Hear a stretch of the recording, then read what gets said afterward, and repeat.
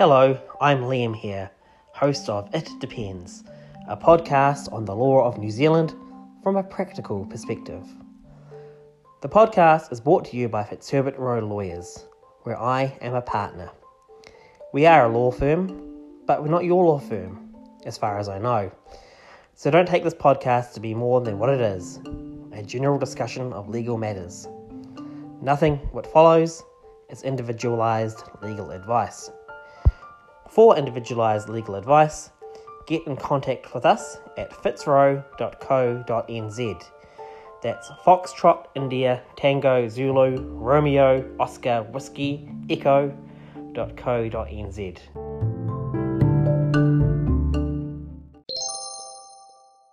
I'm down the line with my colleague John Freeman, who's our in-house expert on trusts, and because trusts always generate a lot of interest for Kiwis, it's probably a good subject for a podcast. So John, as our trust guy in the firm, what are family trusts and what are the point of them? Yes, so family trusts are a way of owning assets, which it doesn't involve ownership by individuals, in the sense that when people have assets that they own personally, they can create a trust and transfer their assets to the trust so that it's held away from their personal ownership. So it's held by trustees. Those are individuals, but they hold trust property on behalf of the trust and the beneficiaries of the trust, rather than the people who owned the assets originally. So it's a method of moving ownership away from personal ownership into something else, the something else being a trust which is set up according to some rules about how the assets are to be used. And okay, and so generally speaking, if you were going to set up a trust, what are the key ingredients or elements? What do you have to put in place to have a trust? Right. Well, the trustee is made up of relationships, really. They are usually written down in what we might call a trust deed. That's how a typical family trust is established. There are other types of trusts which are created by the law or recognised by the law. They're all very interesting, but they're really not the subject of our discussion today. So a family trust is established by the signing of a trust deed, and that records a relationship between three groups of people. The first people are the settlors. Those are the people who are going to move assets into the trust, usually by gift. The second people are called trustees. Those are the people who are actually going to hold the assets on behalf of the trust, and they stay in there for a long time. You can change trustees over the years, but generally they're in there for the long haul. And the trustees hold the assets on behalf of the third group of people who are called beneficiaries. Beneficiaries are the people for whom the trust is set up.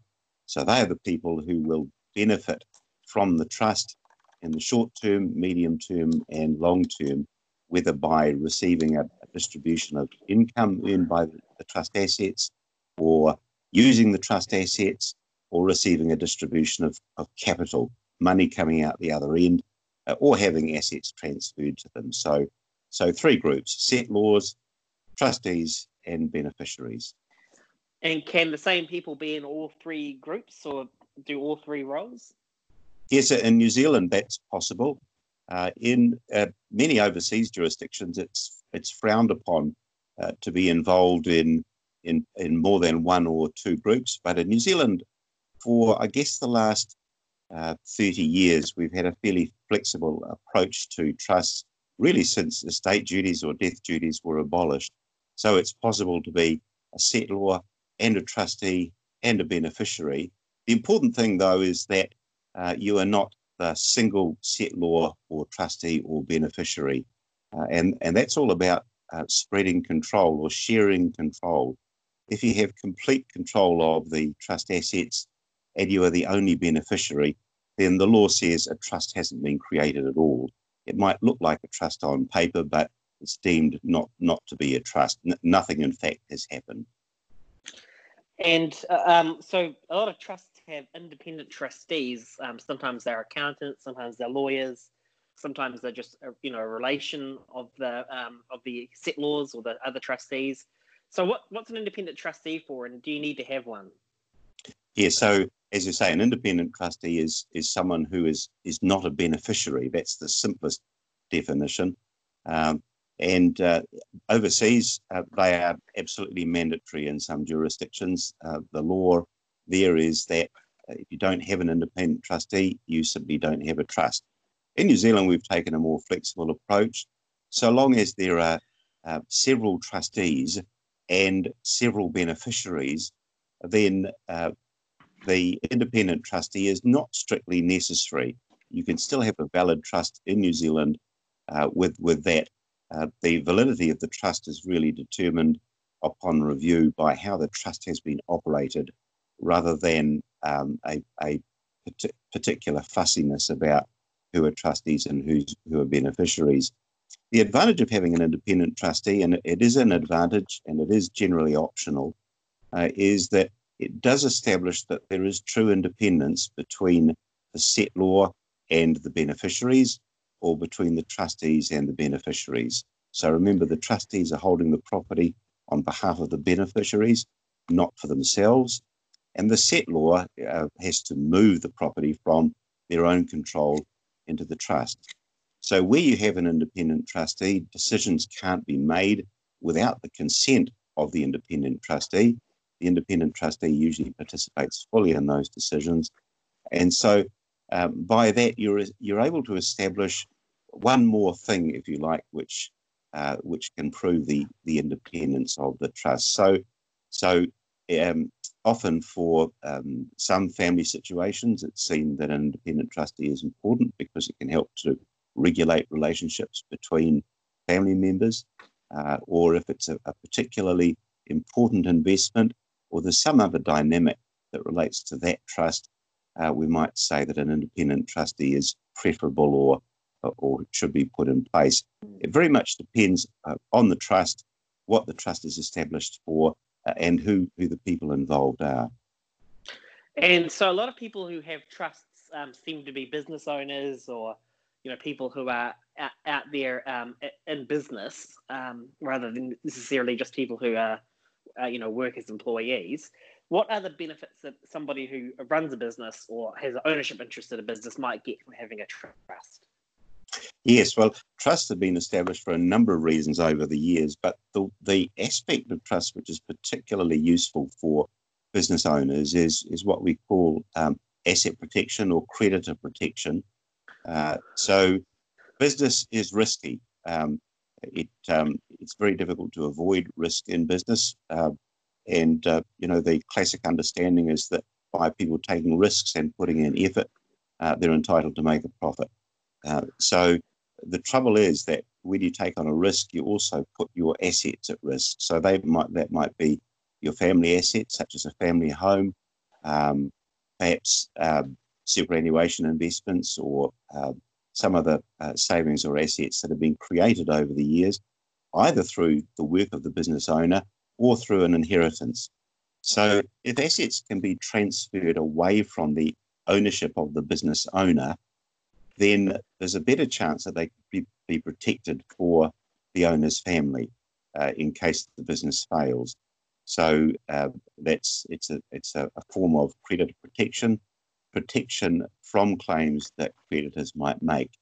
It's not quite as straightforward as moving it over. If that was possible, then no one would ever have claims against their assets. It can only be done under the law at a time when the business is solvent. So last-minute transfers of assets are usually not successful. They don't provide any protection at all, and it has to be done taking into account the overall plans of the family. But generally speaking, if you can move assets out of the ownership of the business owner at a time when the business is capable of paying all its debts and there's no risk to creditors, then you provide protection in the future in case something goes wrong.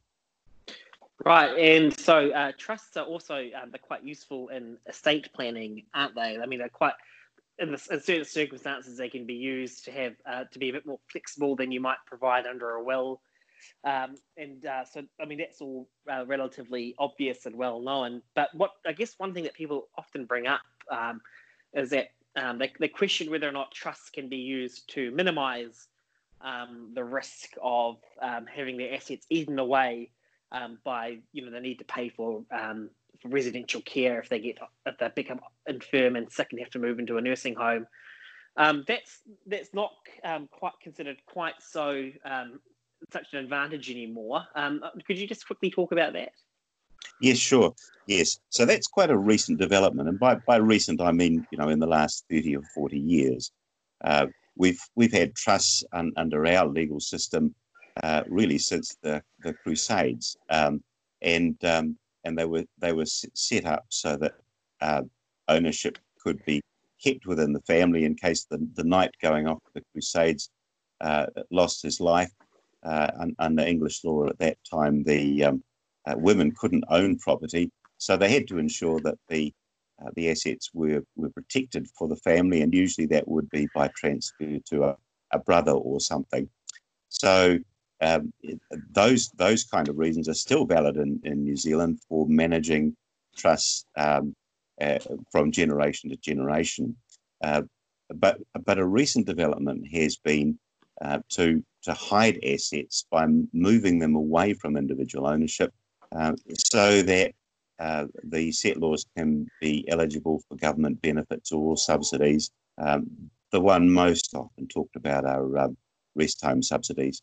There have been a number of changes in the laws over the last decade which have meant that in most cases movements of assets it's not a successful way of making a person eligible for rest home subsidies, simply because the gifting that people have undertaken over the years is clawed back and deemed to be part of the assets of the settlor. It's still possible in some cases for that to happen, but the number of times that is possible are pretty limited these days, and that's because of the developments over the last decade. I have to say that it was never really a suitable purpose for the establishment of trusts anyway. People often think that, well, we've established a trust and that will protect us, and we won't be subject to asset protection asset clawback. Yes, to clawback. So asset assessment rules by the government. But that was never really the case, because if a trust had been established for that purpose, then it was probably invalid under the assessment rules anyway. But the rules have been tightened up so that many more assessments are finding that people with trusts haven't protected their assets, and the trust assets are considered for the purposes of these rules to be their own assets. That doesn't mean that trusts don't work. It doesn't mean that the trust wasn't valid. It simply means that under the assessment rules being operated by the Ministry of Social Development, the trusts are not considered to have been removed from individual assets. But the trust may be valid for many other purposes, and in fact most other purposes. Yeah, and I guess just as an offshoot from that, as a general observation about the benefit of trust, it's always seemed to me that the real advantage in setting up a trust can only be, can be best realised, I suppose, if you set it up early, well beyond the well in advance of ever having to rely on it. So if you get to later in your life and you start to move your assets into a trust, then it's just that much less likely that you're going to be able to rely on it with safety. You want to do it as early as you can, right? That's fair comment, yes. Certainly in most cases where you absolutely require a trust and you must have it now, you're getting to the point where it's really too late to set the trust up, because the danger is imminent, and it's likely that laws which apply will allow assets transferred to a trust to be clawed back. If a trust is established and assets transferred when those difficulties aren't there, they're not apparent, and there may be a number of particular problems that occur over one's lifetime. If the trust is established, well before those things occur, then the likelihood is that the trust will survive so long as it's properly managed through that time, and it can be established that the trust is a valid one. Right. Well, final question. I mean, it generally costs, if you get it done professionally, you're likely to be paying a couple of $1,000s to get a trust set up properly through a law firm. Would you recommend that people just download a trust deed from the internet and do it themselves? No, I have heard that's possible. It has never been advisable in my view, and that's not just because I'm a lawyer trying to protect the lawyer's own industry. A trust. It's important that if a trust is established, the reasons for the trust being established are considered. That the special family situation is considered. That there's a proper thought about who are going to be the trustees, who are going to be the beneficiaries, and none of that can happen when you're simply downloading forms from the internet. It's important that a professional is involved in the establishment of the trust, and a professional person who understands trust and is experienced, and is not just going to sort of pull out a form from the bottom drawer and fill it out just as you would on the internet. So the actual design of trust is very important. Yeah, and it's something people sometimes overlook is the fact that it's not just filling in a form to create a trust deed, because while lawyers don't tend to write trust deeds from scratch, there's the careful selection of the right basis for it, consideration to what amendments need to be made in that circumstance, and if you get it wrong from the start, it's quite hard to put it back together. And it's always struck me that there are a lot of traps that people can fall into just quite unknowingly. Yes, exactly. If there hasn't been proper thought given, then you can actually be creating problems for the future. Whereas if a little more thought had been had at the time, then they could have been eliminated. A good example of that is that we have now a new Act of Parliament called the Trust Act, which has been passed, but will become effective law. Will be effective as from the 30th of January next year. And that does two things. The first and main thing is that it establishes clearly what the rules applying to trusts are.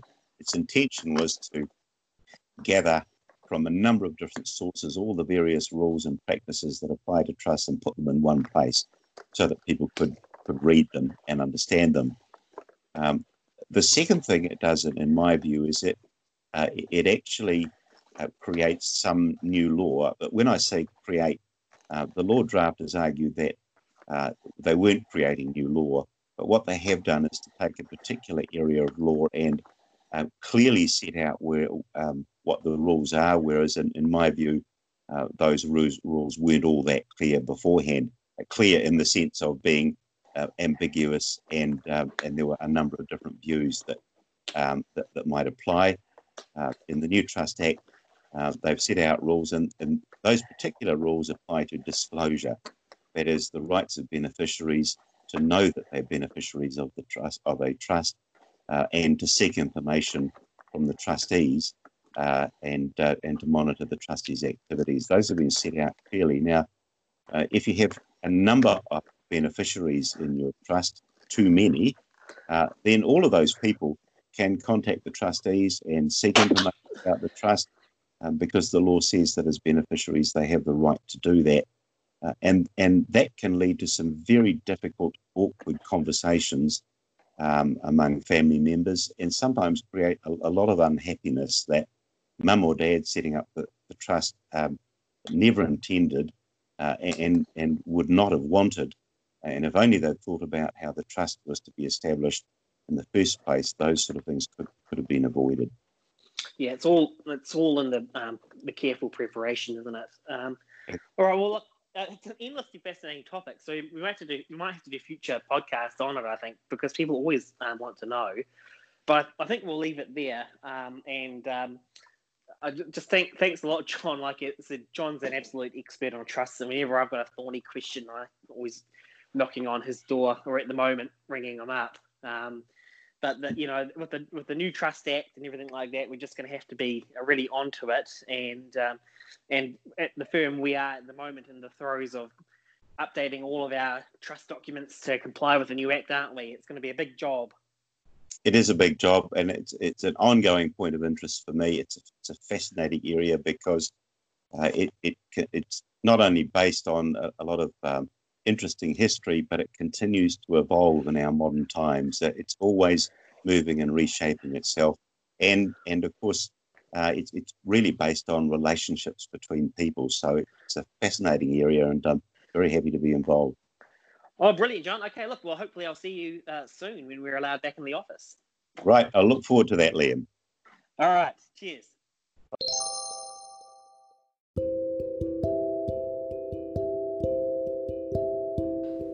That was It Depends, which was hosted and produced by Liam Hare of Fitzherbert Rowe Lawyers, which owns the copyright there too.